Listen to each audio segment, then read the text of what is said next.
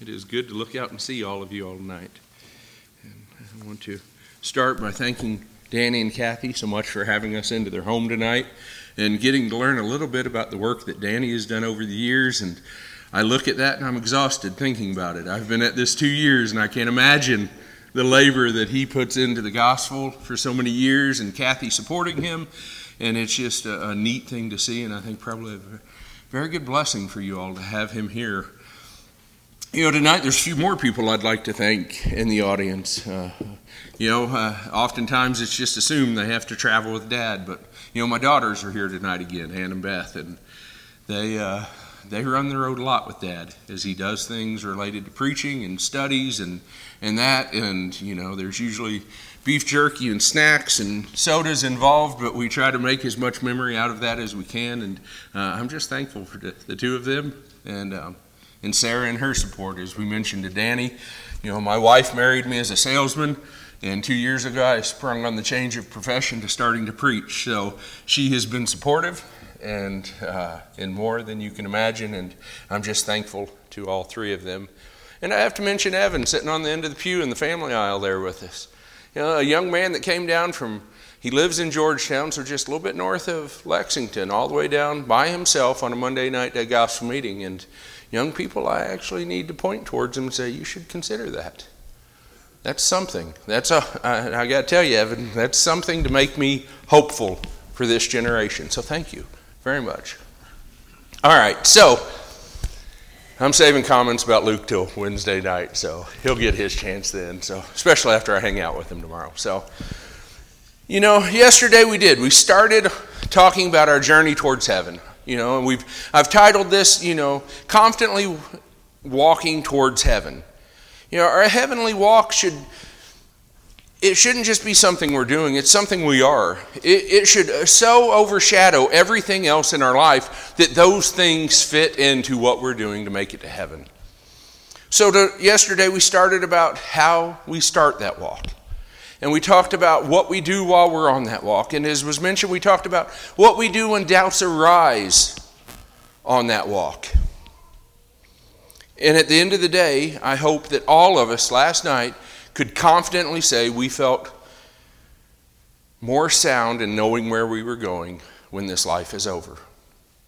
But tonight I want to start with the ideal of what we do in our prayer life for that. And to start off here just a little bit, to start in, I've listed some prayers from children that I've seen a list of, and I just want to go through of them to just kind of, bring a start to this and chuckle, but it's kind of funny because kids' hearts are pure and they often say funny things. But Debbie at age 7 prayed, "Dear God, please send a new baby for Mommy. The new baby you sent last week cries too much." Jimmy at age 8 prayed, "Dear God, how many angels are there in heaven? I would like to be the first kid to know in class and have the answer." Hank at the age of 7 prayed, "Dear Lord, thank you for the nice day today. You even fooled the TV weatherman." David at age 7 prayed, "Dear God, I need a raise in my allowance. Could you have one of your angels tell my dad?" And lastly, Angela, age 8, prayed, "Dear God, this is my prayer. Could you please give my brother some brains? So far, he doesn't have any." Sorry, brothers, but I was a brother at one point too, and that probably hit pretty close to home at some point in my life. But, we kind of laugh and we chuckle at that as we think about this, but I hate to say, oftentimes my prayers aren't much better. They just stay on the surface and they're on easy things. And as we think about this in our walk, I told Danny I thought he'd like this slide bank tonight because there's Chucks in it across the top. And my daughters like Chucks too. They like the Converse. We think about this, and what it says in Romans 8:26 is we do not know what we should pray for as we should. And when you look even further over, in Luke 11:1, Jesus' closest followers, the apostles, had to ask him, "Lord, teach us to pray." The topic of prayer is a huge study, and we could probably just have the gospel meeting this week on the topic of prayer if we wanted to. we could do lessons for lessons for lessons to fully cover it. But I just tonight want to kind of come from the higher up view, the highlight view of it, and talk about this walk that we have towards heaven and how we should pray while on it in some ways. Christians, as they walk towards heaven, need to pray. That's our lifeline.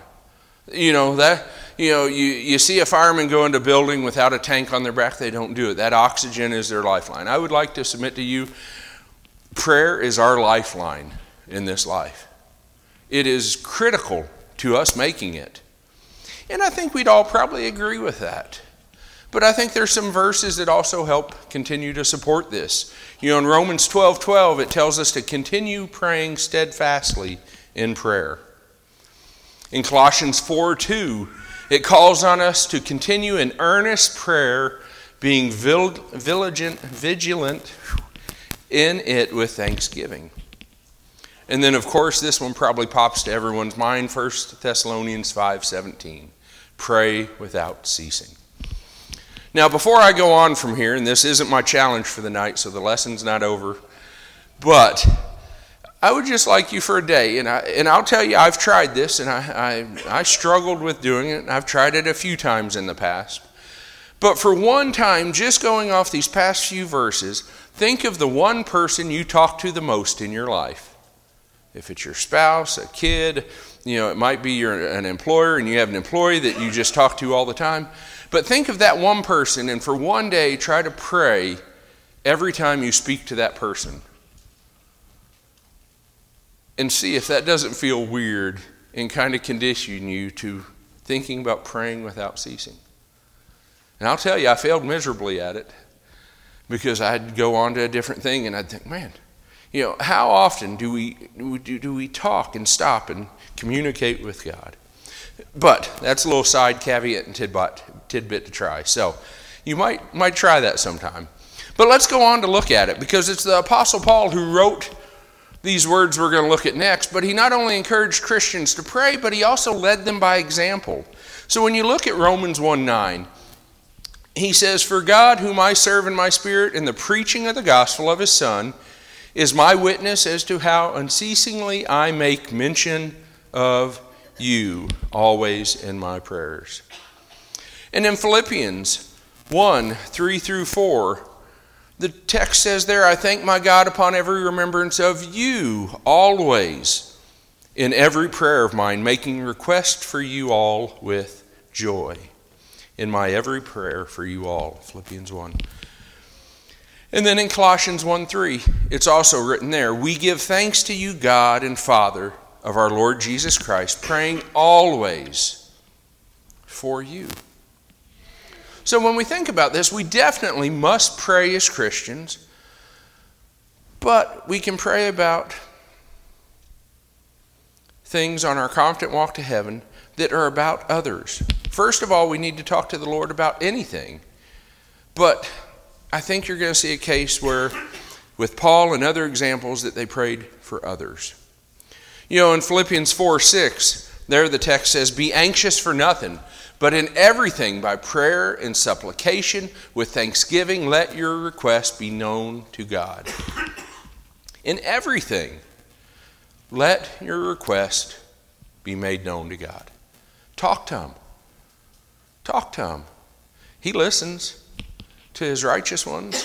You can really talk to him about everything that's on your mind and going on in your life.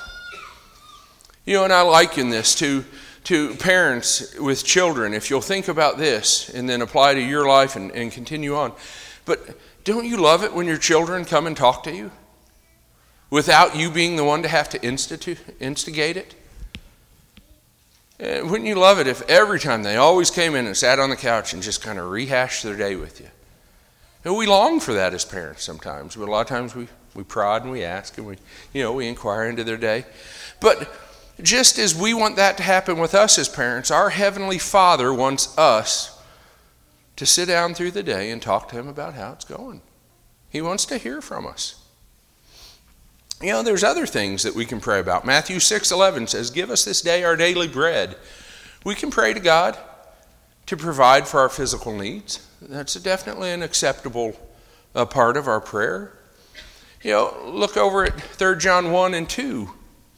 It says, "Beloved, I pray that in all aspects, or all respects, you may prosper and be in good health, just as your soul prospers." The Apostle John's praying for the physical well-being of others. Why? Because prayer works. One more area to look at. Let's look at James 5, 13 through 16 here. A little lengthier of a reading, and I know maybe a little smaller, so you may need to turn with me to follow along on this one. But it says, "If any among you are suffering, then he must pray. If anyone is cheerful, he is to sing praises. If anyone among you is sick, then he must call for the elders of the church, and they are to pray over him, anointing him with oil in the name of the Lord. And the prayer offered in faith will restore the one who is sick, and the Lord will raise him up, and if he has committed sins, they will be forgiven him. Therefore confess your sins to one another, and pray for one another so that you may be healed. The effective prayer of a righteous man can accomplish much." In these verses, James is telling us to pray when we're sick. My point in all of this is to say we can pray for physical needs. It's okay. We can pray for healing. We can pray for our substance that we're given by the Lord, our blessings. We can be confident that the Lord will hear and answer our prayers when it comes to our physical lives. But how many times do we pray only for these physical needs, though? And this is where I hope we'll take a little bit of a shift in our thoughts here. I think a lot of our prayers, especially our public prayers, are top heavy on those physical things. And it's easy. Those physical things are easy to deal with. And they're a lot of times light on spiritual matters. Maybe not. I hope you all are more balanced than I am at it. So I'm really talking from my shortcoming on this. But tonight I want to challenge you on your walk towards heaven to pray confidently in the Lord, focusing on spiritual things. Because in the end of this, we're dust, and we're going to return to dust, and this life is going to be over, and it's going to be a spiritual life of eternity that we're wanting to be a part of anyway. So I'm asking that we let go of some of this here and now physical and pray for the spiritual. And I think the Apostle Paul gives us some great guidance in this as we'll continue looking at Scripture here now. In Ephesians 1, the whole chapter 1, Paul gives us some keys to meaningful, effective prayer life. And the main key he gives us has to do with other people. And the simple fact is that Paul prayed for other people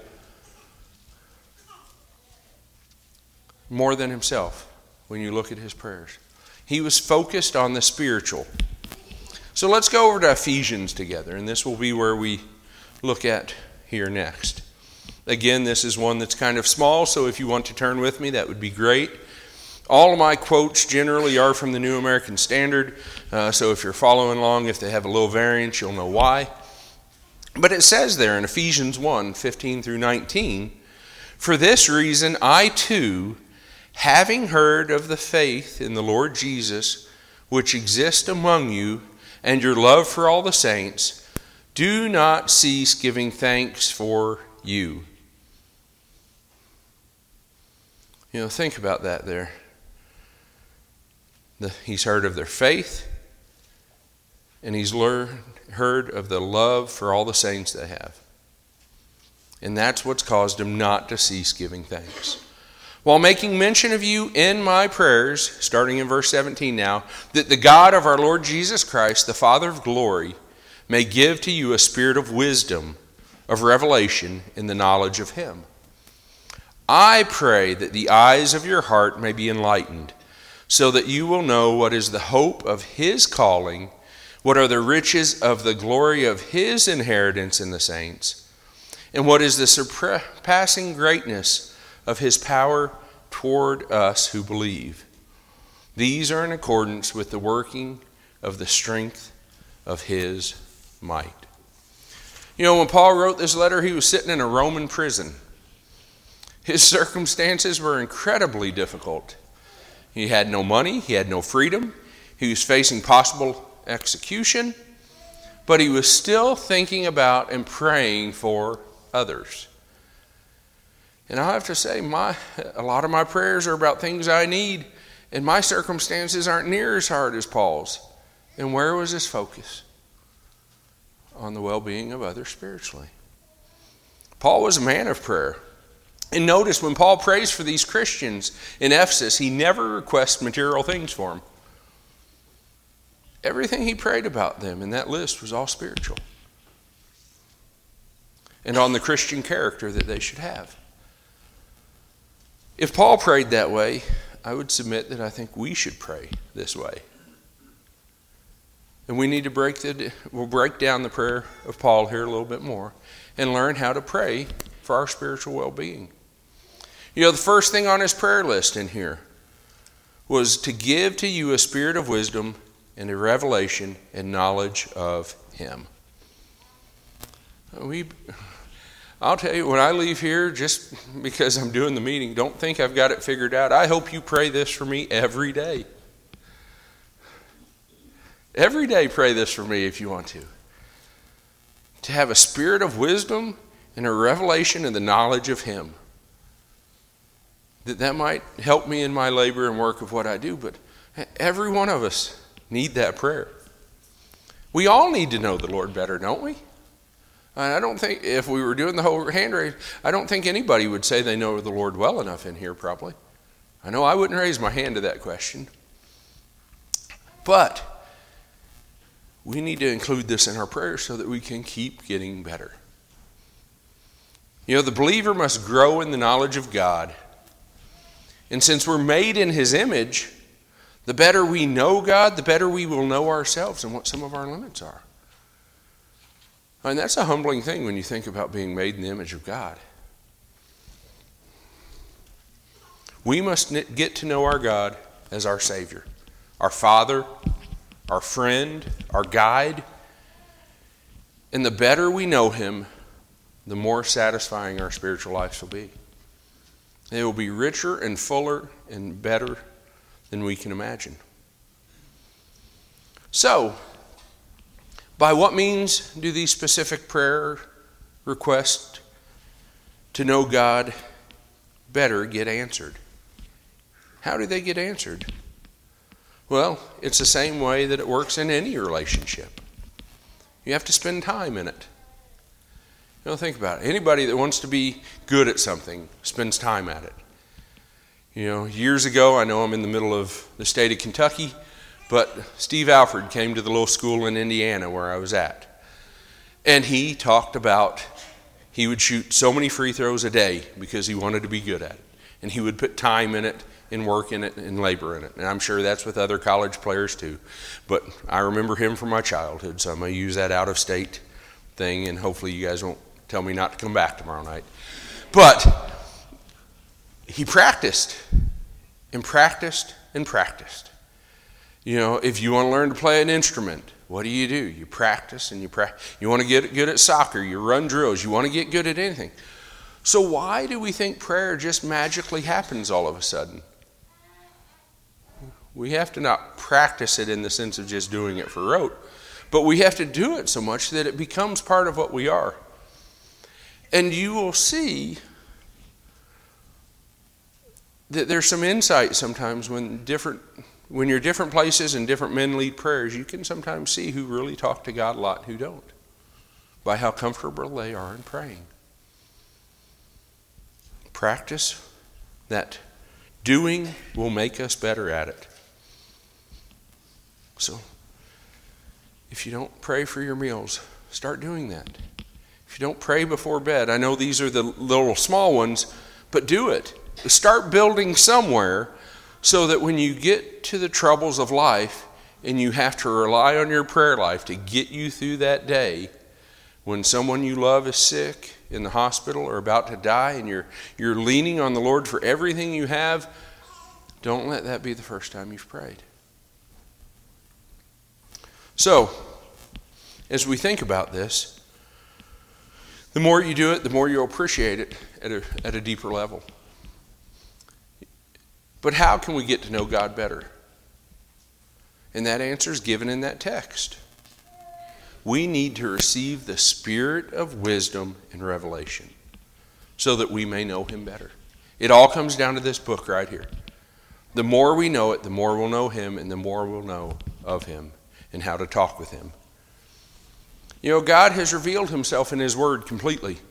The Bible is God-breathed, we might say, as Jesus said of the Holy Spirit in John 16:13. It says, "But when he, the Spirit of truth, comes, he will guide you into all truth. For he will not speak of his own initiative, but whatever he hears, he will speak, and he will disclose to you what is to come." Everything we need to know is right here. You know, I would encourage you in your Bible, and I know technology has made it easier to have it on our phones, but you know, if you're my age probably, you should have a couple worn out Bibles somewhere in some drawer, because when you open it, the pages fall on the floor, so you got you another one. That would be a good gauge of, have you been using it enough to get in it? Not always the exact gauge, but have you opened it enough that it's fallen apart? It might help you. The more you know it, the better it is. I still have my original Bible that I rode motorcycles with to go pick out, and you can see where the bungee cord would go across the binding where I'd strapped to the seat on the motorcycle. I can't hold it without losing half the pages of it, so it just sits in a drawer, but it's sentimental enough, I keep it. But you got to use it. It's not to be just left on the table. We will never know the God of heaven well enough like we should if it just sits on the coffee table or is left here in the pew and is only used every Sunday and Wednesday. We've got to know the Word.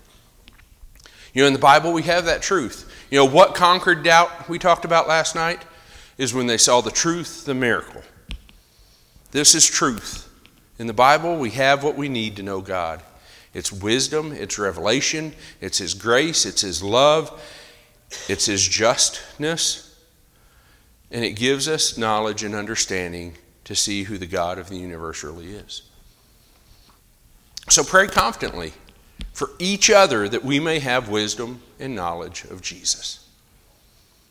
Pray that when we read the Bible, we will truly understand what we're reading. Pray that we'll have wisdom from it. Not just that we memorize it. You can memorize a lot of facts. You know, I still remember facts from school that I never use today. I can memorize a lot of stuff, but it does nothing for me. Memorize it and learn it in a way that it means something. That wisdom, you know, knowledge is accumulation of facts and figures. Wisdom is being able to use it. Pray for the godly wisdom that we need to be able to use his word to shape our prayer life. Secondly, Paul prayed in Ephesians 1:8, "I pray that the eyes of your heart may be enlightened, so that you will know what is the hope of his calling, what are the riches of the glory of his inheritance in the saints." There are several things to unpack in this verse here. First, Paul wants them to have good eyesight. He wants them to be able to see what all this is. Why? Because seeing clearly, they will know that they have hope, and they will know the riches and glory in which they receive from this. You know, when I got my first and most recent driver's license renewal, I did it without wearing glasses. But every morning, the first thing I do when I get out of bed is I put them on. Not because I must, but because I know what I'll miss if I don't.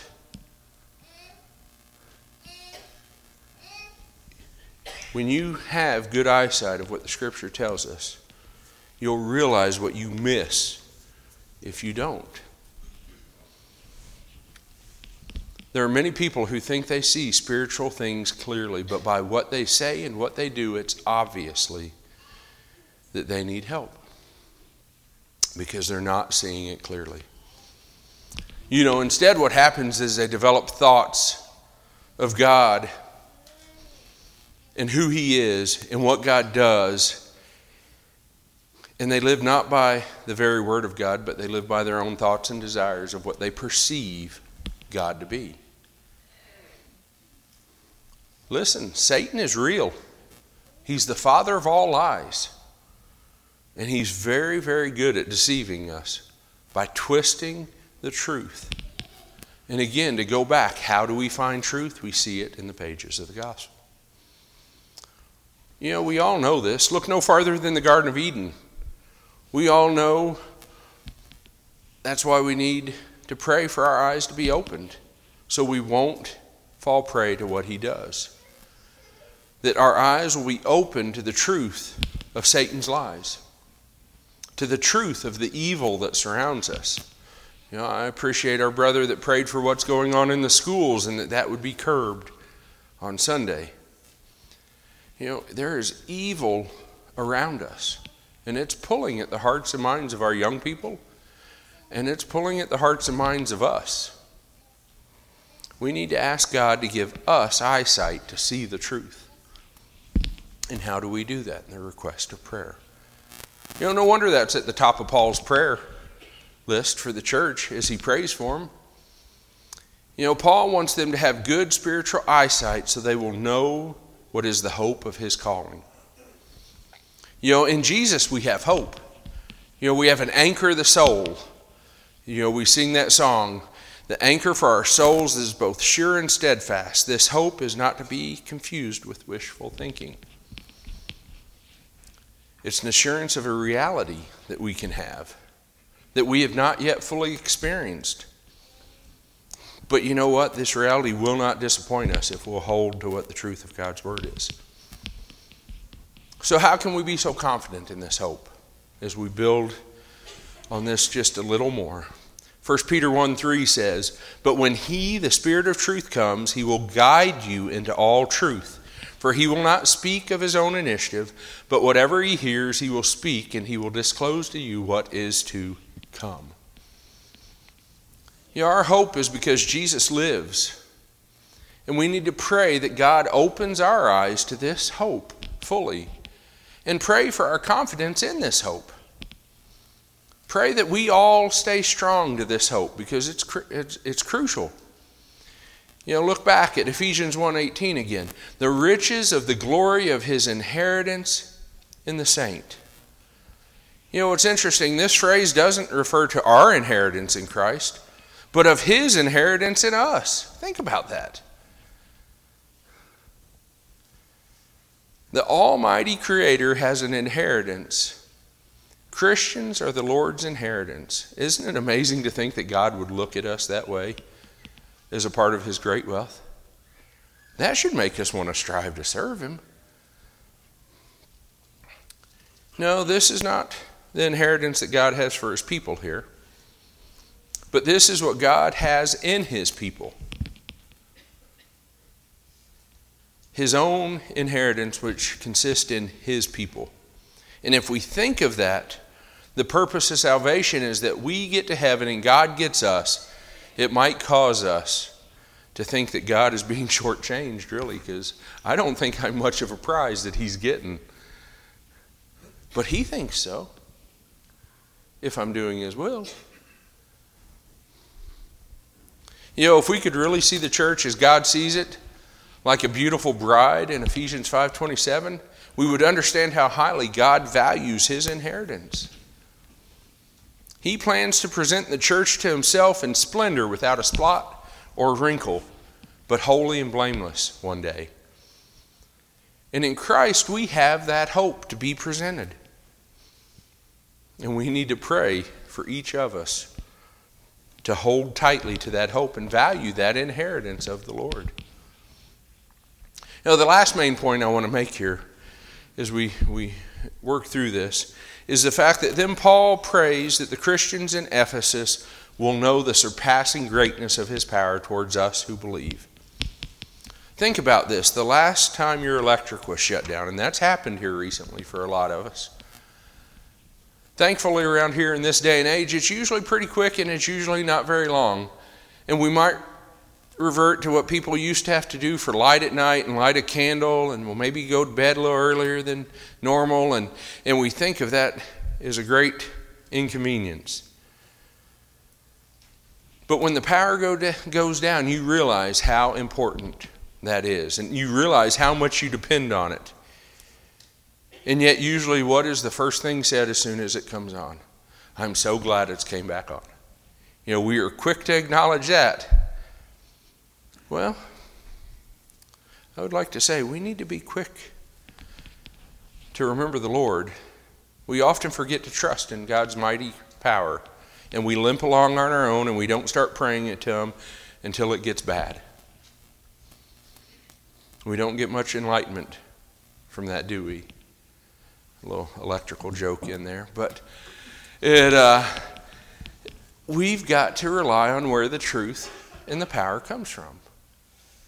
And it's from a conversation with God in prayer. I don't know about you, but being able to raise the dead is impressive. Well, the power that God used to raise Jesus from the dead is the same power He uses towards us.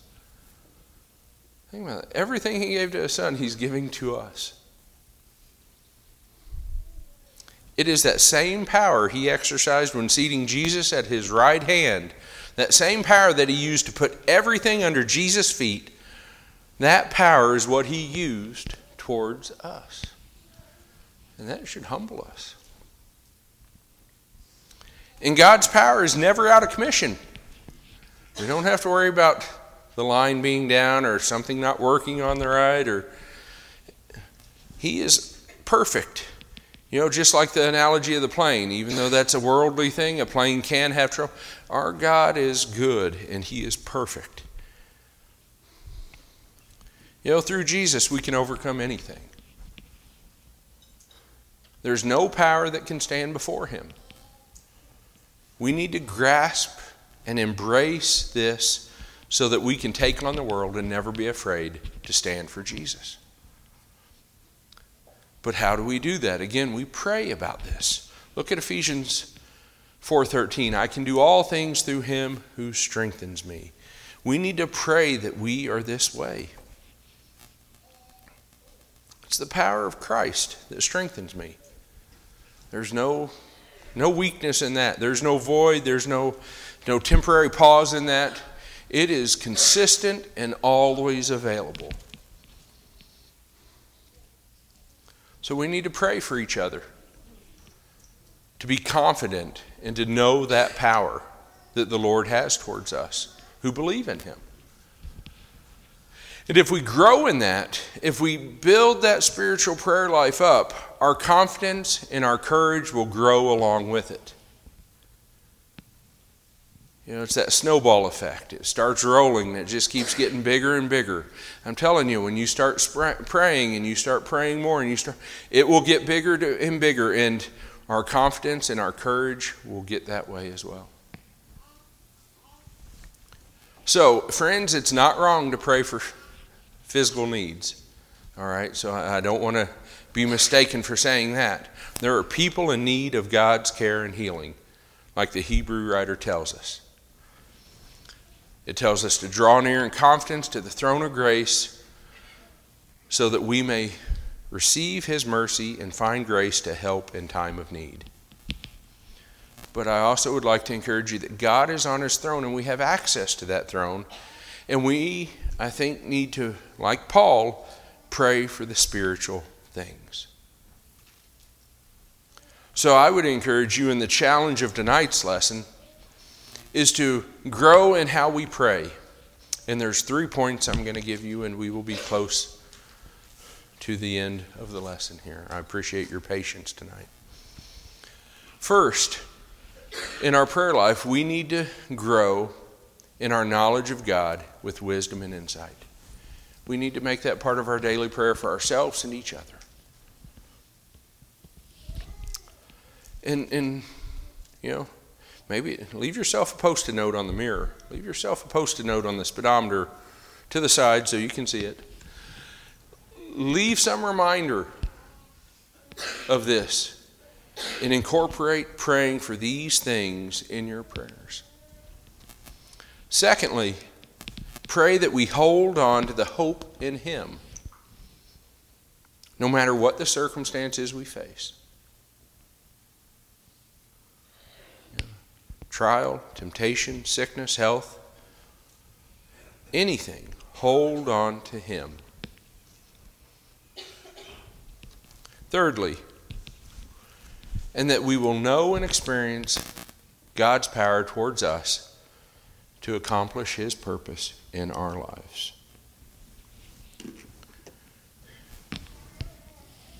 You may have to build a little more time in for your prayers, but I would encourage you to do that. If there's the time for the quick, Lord, help me. Lord, I thank you. Lord, but build time into your day to take time to pray for yourself and pray for others, that we would grow in these spiritual facets. Because just as the physical things in this life will wear out and not be of any importance to us, these spiritual things will. And that will be what takes us on through into heaven. We need to pray this way for each other. Those examples of children's prayers at the beginning of this lesson were sweet and they were simple. And again, we can talk to our Father about anything. But if you really want to grow, and if you really want the church here to grow, and if you really want to be confident in your walk to heaven, make your prayers be about spiritual growth and heavenly issues. And it will change how you live. It will give it a different focus. If we pray like that, we can be confident of our communication with our Lord as we walk towards heaven. And that's the point tonight. If you don't mind tonight, I would like to change, and I would like for us to pray together. And then we'll have the invitation song. And that invitation song is the same invitation that we have extended to us at any time. And that's to come to the Lord and to be saved. To hear His word. To believe Him. To repent and to confess that Jesus is Lord. And to be buried with Him in baptism. And to arise in a new life and walk steadfast towards heaven. Living for Him. Or we'll have the opportunity at this time too to let one another know something we need to pray about for each other. Because the cares of this life are important and they're heavy. But maybe by knowing and maybe by confessing that, one of your brothers or sisters in here will be able to open up the scripture somewhere you haven't considered before and show you the truth of it. Just as John's disciples went back and told him, He healed the blind, He healed the lame, He made them to walk, He cured leprosy. And John again went, I know who to trust in. That's what we're here for. That's what every one of us in here are for. Brothers and sisters looking out for one another and helping each other. So if you would, here, let's pray together. And then we will have the invitation song. Our Almighty God and great Creator, I praise and glorify your name. I thank you for who you are. You are great and you are good. And you are loving. You show your loving kindness for us. And we thank you for your mercy and for your grace, your patience. And we know, Lord, we sin. And we please ask that you would forgive us when we call upon you and ask for that forgiveness. We know you are and we're confident in that, but help us to be humble and admit that. We're sorry we do sin against you, and we pray that you'll hear our prayer. Lord, I thank you for the faith of the Lakeside Church here and its trust in Jesus and you, and I thank you for their love and for all the believers that are here. Our great God, please give them and me a spirit of wisdom and of revelation in the knowledge of Christ. Lord, I pray that our eyes and our hearts may be enlightened so that we will know what is the hope of your calling, so that we may know the riches of the glory of your inheritance. Please, God, help us to know the surpassing greatness of your power. The same power that you raised Jesus from the dead, and Jesus is above all in rule and authority, as he is our head, he is our all in all, and it's in him we pray these things before you. Amen. You know, tonight, again, you'll see me stand up here and I'll hold this word up above my head, and that's really what it is. This song is a call to the gospel. It's not to me, it's not to Luke if he was up here, it's not to any other man. It's a call to the gospel of our Lord and Savior, and it's just a man that would be up front here to help you. So if we can help during the singing of this song in any way, come as we do.